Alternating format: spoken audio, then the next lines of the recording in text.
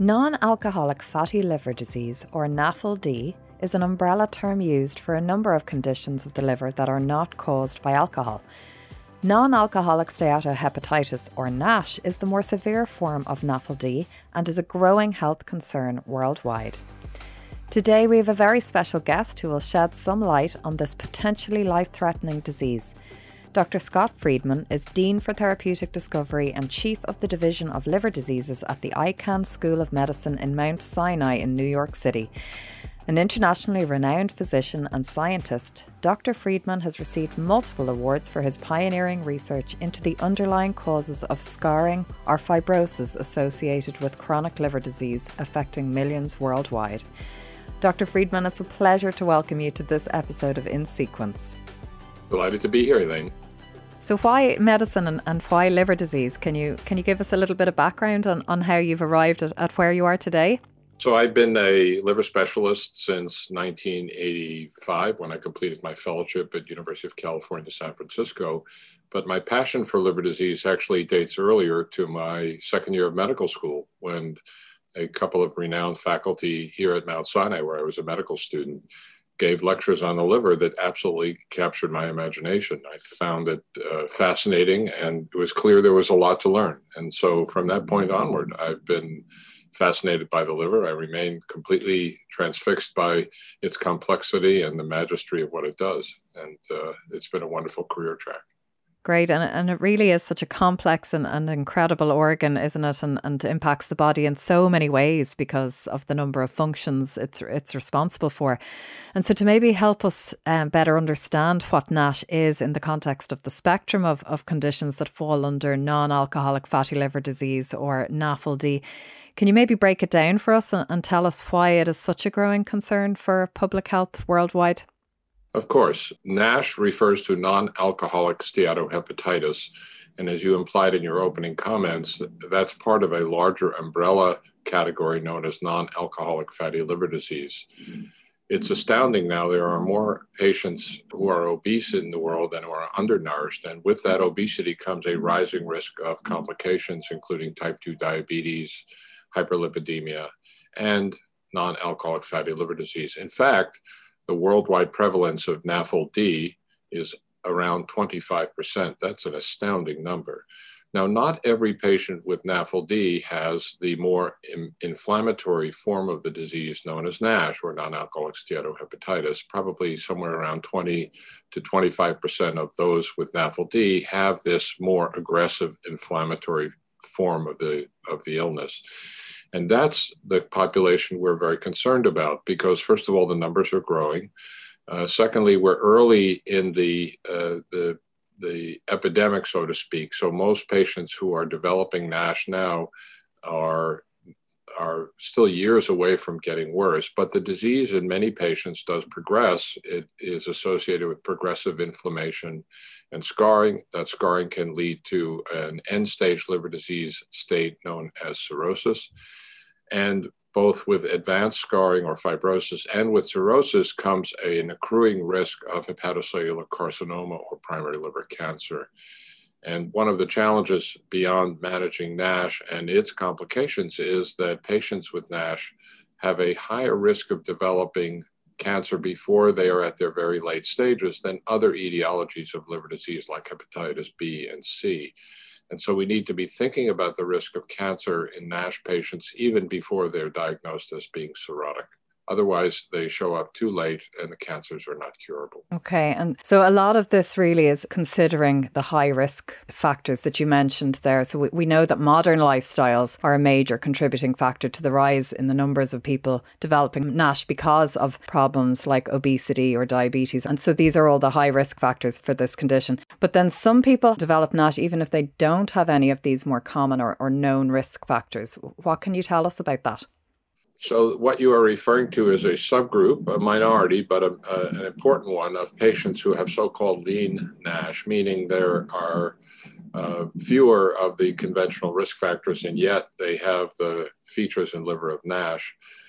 Those patients are at equal risk of those who are obese with NASH at progressive liver disease. So the condition needs to be taken seriously. And of course, Whereas in patients with NASH who are obese, weight loss becomes a very important component of therapy.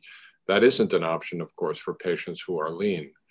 Now, it's worth emphasizing that while obesity is clearly a major risk factor, both for diabetes and hyperlipidemia as well as NASH, there are other potential changes in our world that have contributed to the rising prevalence of NAFLD. In particular, there's some very compelling work that suggests that the nature of our gut bacteria or our microbiome may be evolving as a population over time, and evolving towards one that is more likely to foster the accumulation of fat and the complications of fatty liver and diabetes. Why the microbiome has been evolving is not entirely clear, but some have speculated reasonably that the widespread availability of antibiotics, not just in clinical use for human diseases, but also in the food that we eat through animal feed and plant-based fertilizers, the growing prevalence of antibiotics has slowly but surely changed our microbiota. And that has led to one that seems to favor the accumulation of fat.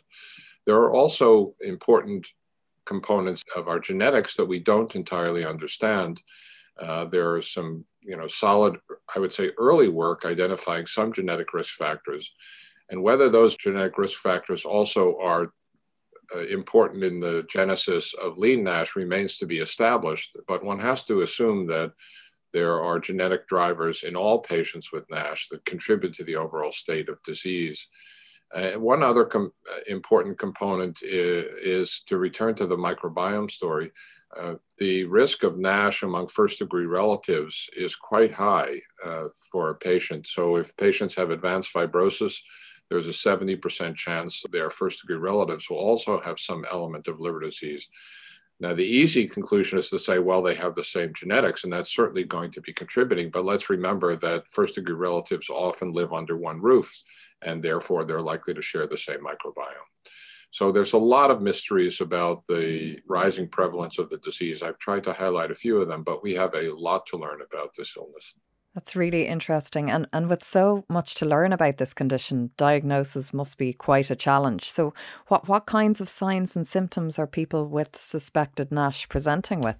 Well, in terms of the presentation or the signs and symptoms, in fact, most patients with NASH or NAFLD don't have any symptoms that they can directly attribute to the liver. At most, they may feel tired. They may have a fullness or discomfort, under their rib cage on the right-hand side where the liver sits, but certainly nothing that jumps out and says, there's a liver problem here. And so it's often undiagnosed, and it's very hard to link those symptoms specifically to the liver. So in general, and in NASH in particular, symptoms are not terribly specific and not terribly helpful, which is why most of the cases end up being picked up when the primary doctor does routine liver tests, or in the patient with diabetes. So, for example, as associated with the obesity epidemic is an epidemic in type 2 diabetes, which is associated with obesity. And we've actually, along with many other centers, have begun to screen our diabetics to see if they have liver disease, because we know that the prevalence of underlying liver disease in type 2 diabetes is well over 50%, probably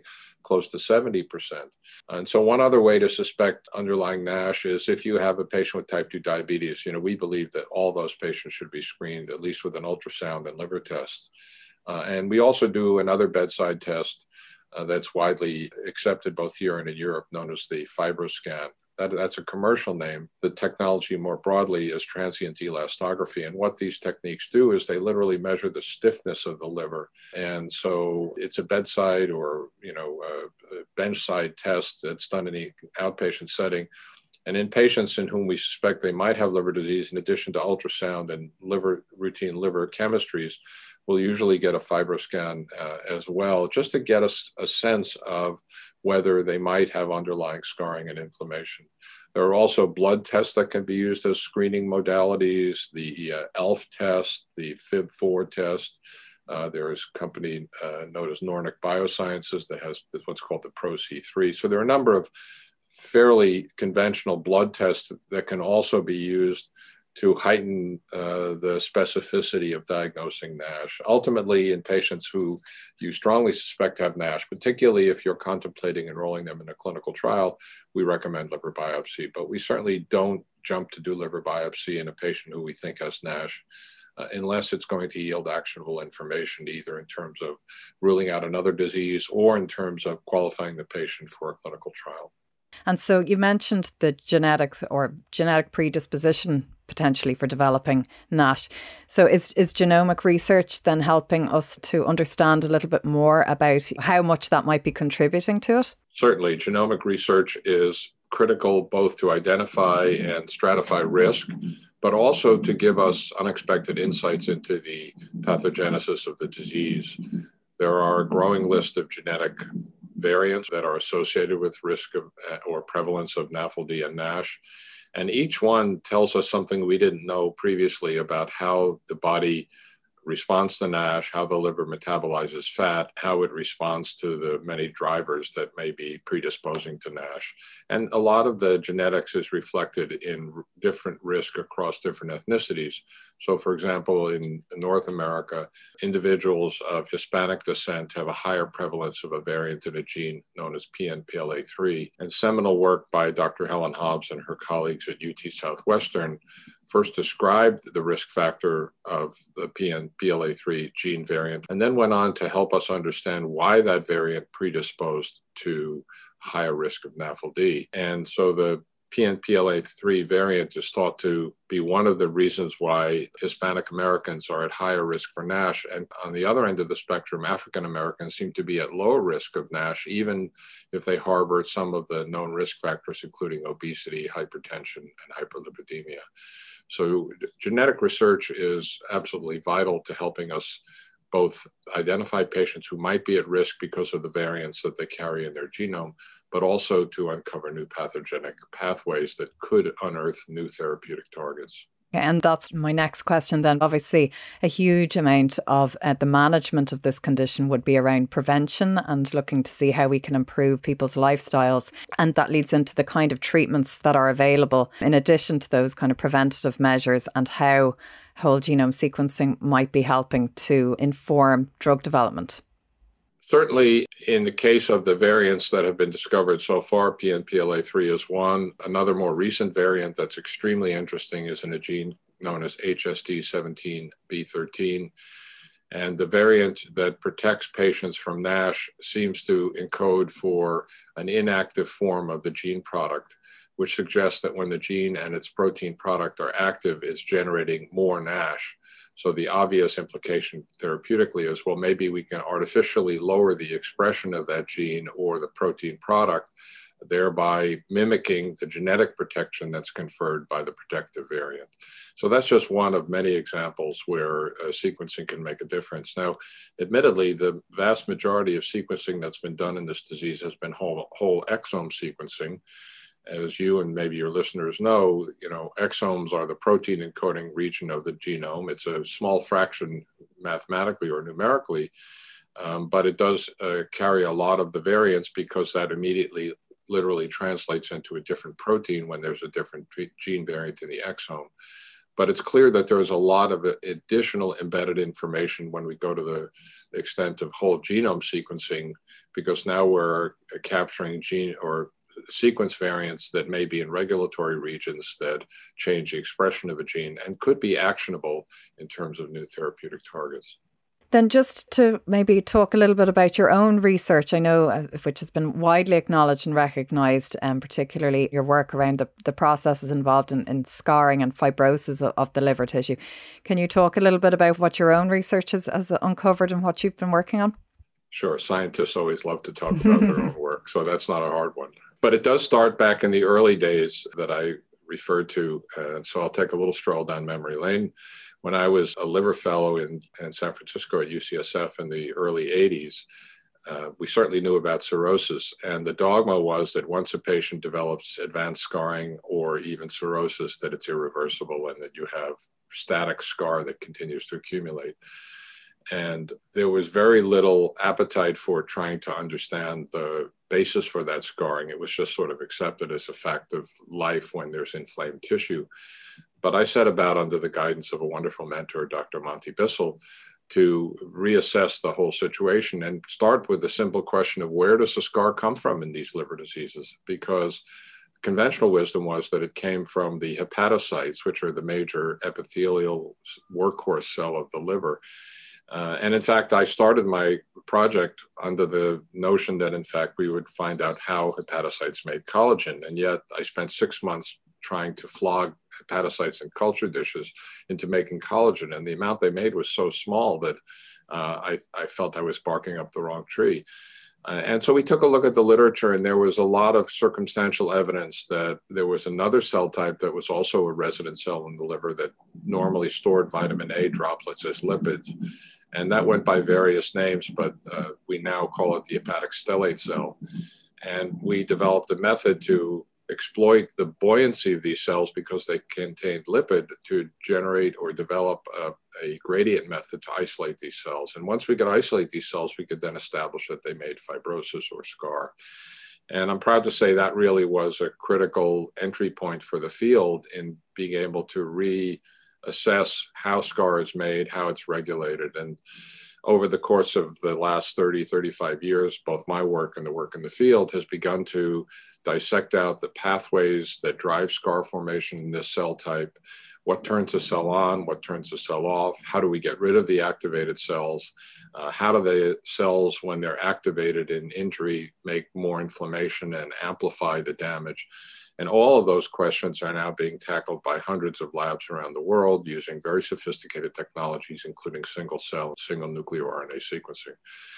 And most importantly, all of that has translated into an extremely fertile area for drug development, because many studies in NASH have now shown conclusively that of all the different features in the liver under the microscope for liver pathology of NASH, the one feature that correlates with risk of outcomes or deterioration is the amount of scar. And so all therapy, directly or indirectly, has to ultimately culminate in a reduction or a regression of scar in the liver, either by directly attacking the scar-forming cells, those activated stellate cells, or by turning off the upstream drivers, the signals, the inflammation, the injury signals that derive from inflammation that ultimately turn on the stellate cell. And so for me personally, it's been an extraordinary and very gratifying journey, where we started with a concept that was a little radical at the time, and over the course of decades has become not only mainstream, but it's become a fertile source for new drug targets. And so my career has evolved to keep pace with those changes that started with basic work, then went into more understanding about signaling and how the stellate cell responds, then developing animal models to mimic NASH. And most recently, I spent a lot of time talking to different companies about developing new diagnostic tests for NASH, and more importantly, new therapies that really leverage the growing information that we've gleaned about inflammation and fibrosis in the liver, in particular in NASH, but also relevant to other forms of chronic liver disease. That's incredible and wonderful to hear how your work is having an impact on so many. And it also surely would have informed as well the amazing thing about the liver and how it regenerates itself, as you mentioned. So I guess that's the silver lining in all of this then, is that in developing new drugs, that it is possible to undo the damage that's been caused. Yeah, Elaine, that's a really great point, and it really highlights one of those early clues that made me so fascinated about the liver, is this unique and still not well understood capacity of the liver, much more than any other organ, to regenerate. So simply put, you can literally resect 2/3 of a healthy liver in humans or in mammals, and the liver will grow back. And we use that therapeutically to help in liver transplantation. So there's a procedure surgeons can perform called a living donor transplantation, where a healthy individual will voluntarily donate a portion of their liver to help replace an injured liver, often in a family member or a loved one, but not necessarily. And we couldn't do that if not for the liver's capacity to regenerate. Now, what happens over time is, as the scar and the inflammation continue to accumulate, the more fibrosis, the less capacity for regeneration. And yet, because the liver has this unique capacity to regenerate, The natural history of most of these chronic inflammatory diseases is decades, not years. And that's in sharp contrast to other scarring conditions in other organs. So, for example, at the other end of the spectrum is idiopathic pulmonary fibrosis or lung fibrosis. And patients with lung fibrosis have a tremendously grim prognosis in many cases, where the mortality can be upwards of 50% in 4 to 5 years. And while we don't know why it's such a more catastrophic and shortened disease in lung compared to liver, I would reasonably speculate that the lung doesn't have anywhere near the regenerative capacity of the liver. So once an injury takes root and scarring becomes prominent within the tissue, there's no capacity to undo that. If you contrast that to liver, not only does the unique regenerative capacity of the liver play out in terms of a longer duration of disease before finally the liver fails, but it also means that if we find effective treatments that really turn off the spigot of inflammation and injury, the liver naturally will start to resume or restore its normal structure and function. And the clearest examples now are in the setting of chronic viral hepatitis, either hepatitis B, where we have highly effective suppressive antiviral therapies, or hepatitis C, where we have even better, we have curative antiviral therapies. And what's become very clear in using these drugs effectively over the last 10 years is that if you completely suppress hepatitis B or cure hepatitis C, very advanced scar begins to regress entirely on its own. And that obviously translates into a normal, in many cases, a normal life expectancy, an attenuated or completely eliminated risk of liver cancer, and a completely transformative outlook. It's certainly been, in my career, the most stunning advance in clinical hepatology, the ability to cure hepatitis C, which affects 4 to 5 million Americans and many more worldwide. Of course, that shines a light on the challenges of NAFLD, because if we look to the numbers in the States, as I said, the American prevalence of hepatitis C was somewhere in the 4 to 5 million at most. The prevalence of NASH, not just the NAFLD umbrella, but NASH, the more serious stage, is 5 to 6 times that. So that means somewhere in upwards of 25 to 35 million Americans are at significant risk of injury, inflammation, fibrosis, and the complications that I've been talking about. And so the scale of the challenge and the unmet need in NAFLD, and particularly in NASH, is far greater than what we have experienced for hepatitis C. Yeah, those numbers are pretty staggering, really, and it presents a huge challenge then for physicians like yourself. And how are these advances in research, the use of whole genome sequencing or these recent discoveries, how is it being translated then into the clinical setting? Let me start from the beginning. There are no approved therapies for NASH. And our problem right now is to educate our providers to even consider the disease and to take it seriously when they suspect it in a patient. So while I'll get to your treatment question in a minute, let's focus on the most urgent unmet need, which is the recognition that NASH is a real disease, that it can be present and progress with no symptoms, and that it can lead to complications. And so, traditionally or typically, patients will have very modest elevations of their liver tests.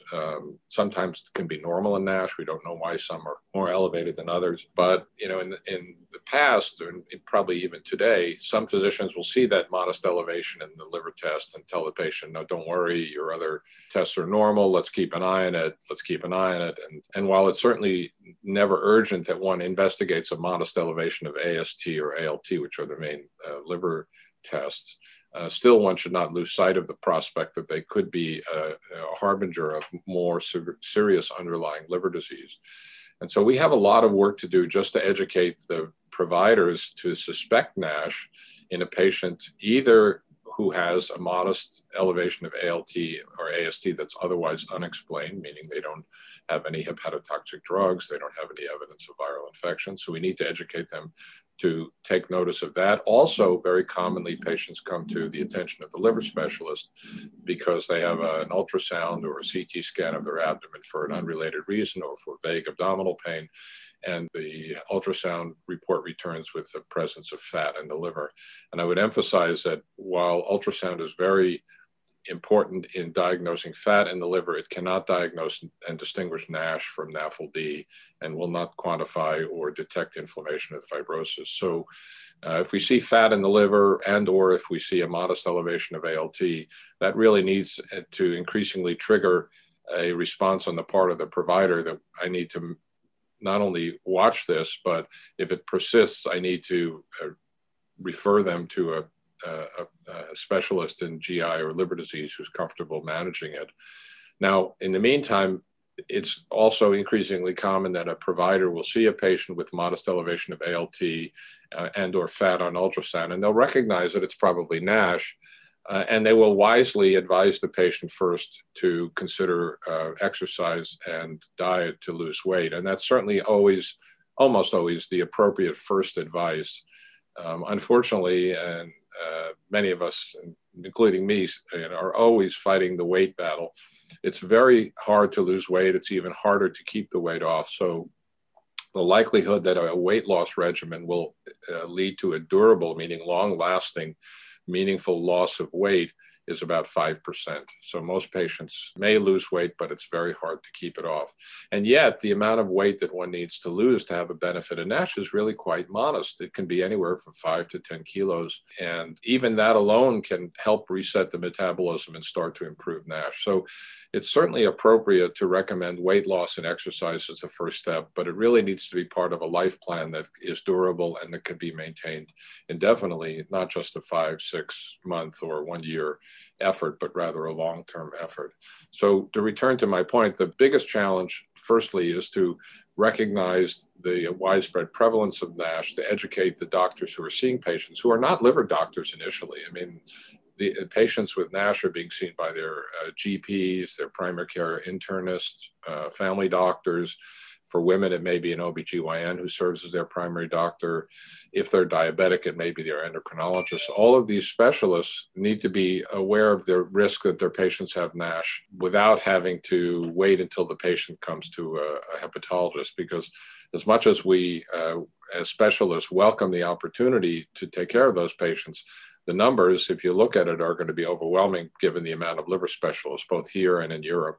And so we hope that we can instill some of the education to the primary doctors that I've mentioned, the different groups of doctors, to both diagnose and initiate weight loss. Now, beyond that, I'm confident that in the not too distant future, we will have approved therapies because there are probably about 60 drugs in what are called phase 2 trials, and somewhere around 5 to 10 that are in phase 3 trials. And I'm confident that one or more of these will start to break through, and then we'll get to combination therapy. So certainly if there's uncertainty about the stage of disease, or if either the patient can't lose weight or weight loss doesn't really change the state of the liver, that's going to be where the GI and liver providers are going to need to step in and understand the disease better. At the extreme, the use of bariatric surgery has certainly, while never or almost never indicated solely because of NASH, nonetheless, now many studies have indicated that when bariatric surgery is done because of multiple comorbidities of obesity, those who have NASH almost always improve if they lose weight following the surgery. So, weight loss in the conventional way or in the extreme sense with bariatric surgery is always going to be a mainstay of therapy. But we have a long way to go in terms of implementing a standardized regimen of medications for NASH. In fact, the drugs are still in clinical trials, and I'm happy to talk more about some of the drugs and what the outlook is for their approval. But the first challenge, let me return to, is simply the concept that we need to have wider knowledge and awareness both on the part of patients and providers. And, in a way, it's understandable that there are no very visible public health efforts to diagnose NASH because there's no approved therapies. And so if there were government programs here in Europe or in Asia, anywhere, if there were government programs that went out and started to uncover all the potential patients with NASH, and then we have nothing to offer them, that would be very unwise in terms of the expenditure of resources and manpower. But I'm confident that once drugs or other mechanisms of therapy are approved, there will be and should be a public health effort to actually uncover the patients, much as we did with hepatitis C. Once we had curative therapies for hepatitis C, the onus on us was to now diagnose patients who don't know they have it because there was treatment available that could change their lives. And so who do you hope to see taking on the responsibility for raising that awareness once there are approved treatments available? To be honest, the stakeholder group that gets more engaged in detection and treatment when drugs are available are the manufacturers of those treatments. So that's one case where incentives may align once there are drugs approved and they're the right thing for patients. The companies who have commercialized those drugs are certainly going to have a vested interest in seeing patients diagnosed. And it really will have to be partnerships of professional associations like the American Association of Study of Liver Diseases, the European Association for the Study of the Liver, and so forth, aligning with public health agencies like the CDC or the WHO, but also with some input from the companies that are manufacturing those drugs. So all of that will start to, I would say, unstick and roll out as we have meaningful treatments to improve patients' lives. And we're not really there yet. So it's sort of waiting at the starting blocks for a greater public health effort once we have actionable information that can intervene in the disease. So great. So can you talk a little bit about the drugs that are maybe in development or that you can see on the horizon? Sure. As I mentioned, there's a lot. One of the real challenges, and there are a couple of challenges in the therapeutic realm in NASH. Number one is we don't know if every patient with NASH really has exactly the same disease and disease drivers. What we see in the microscope, of course, looks similar across patients with NASH, but maybe some patients have the predominant mechanism being type 2 diabetes and problems with insulin signaling. Other patients maybe have a more pathogenic microbiome, yet other patients may have defects in lipid homeostasis or lipid metabolism. And unfortunately, we don't have what I call a hierarchy of disease, meaning we don't know what is the Achilles heel of this disease. We know very well now all the changes in the features, starting with the gut, the amount of food we eat, going through to the liver, inflammation, fat accumulation, insulin resistance, changes in the cells, and then all of that driving the fibrosis or scarring that I talked about before. And yet, we don't know which is the one Achilles heel that if we were to target that specific pathway, that would really turn off the disease. And so what you have instead is a landscape filled with targets and drugs in every step of the disease pathophysiology. And it may well be that different patient groups may require different drugs because they have different drivers. And so currently, I would say most of the drugs that are more advanced at present are focused more on the fat and the metabolic defects rather than the scarring, with the reasoning being that if we can turn off, as I said, the spigot or the drivers of injury and inflammation, that the fibrosis will settle down. And that's reasonable. So we have drugs that improve glucose homeostasis and insulin signaling like GP1 receptor agonists. We have other drugs that affect hormonal and nuclear receptor signaling in hepatocytes. And then we have drugs that are anti-inflammatory that block chemokines and inflammation, drugs that are trying to improve the mitochondria or the energy powerhouse of the hepatocyte. And there are some drugs that are directly antifibrotic as well. And so all of the trials so far that have shown some promise, however, are not as powerful in humans as they are in rodents or in mouse models. And while the mouse models are very important in helping define mechanisms of action, they tend to be a little over-optimistic in predicting efficacy when you ultimately translate it into humans. And that may be in part because mice that we use in the laboratory are typically inbred, and in a way they're bred to be responsive to disease stress and to therapies. And when you get to humans who are complex genetically, the response rate falls off. And that may well be where genomics, whole genome sequencing, and exome sequencing could really fill a vital role in defining subsets of disease that establish that in one group of patients, this target and this drug would be more effective. In another subgroup of patients, it may be a different target and group of drugs altogether. And so, as I said, it's really early days in terms of pharmacotherapy of NASH, but I have no doubt that we will start to see incremental advances, both with single drugs and maybe with combinations, because we don't know in any given patient which of those many pathways is most critical. And so we want to effectively target as many different drivers within the liver as we can to have maximal benefit. So far, combination therapy trials have not been astoundingly more effective than single drugs, but it may well be a matter of finding the right combinations as well. Well, it sounds like there's a lot of great work being done at the moment, and hopefully that will translate into new effective drugs being on the market very soon, alongside more awareness and better education among physicians and the general public. Of course, it's everybody working together then to get that message out so that the growing challenge can be tackled. And I know we're seeing some increase in patient advocacy as well, which is great. So do you think the next 5 years will tell a lot? I do. Just to expand on one of your points, there is at least a couple of new advocacy groups in the sort of public arena here in the US, Fatty Liver Foundation, also the Global Liver Institute. I'm sure there are some in Europe and Ireland where you are as well. Maybe a couple of other points that are worth emphasizing. One is that I think there needs to be greater public awareness. And also, we didn't really talk about alcoholic liver disease, and I think it's worth both defining and distinguishing it from non-alcoholic. So here we've been talking about a disease that's effectively defined within its name as non-alcoholic fatty liver disease. Why do we call it that? Well, because when the disease was first being recognized as a distinct entity, liver biopsies looked an awful lot like alcoholic liver disease.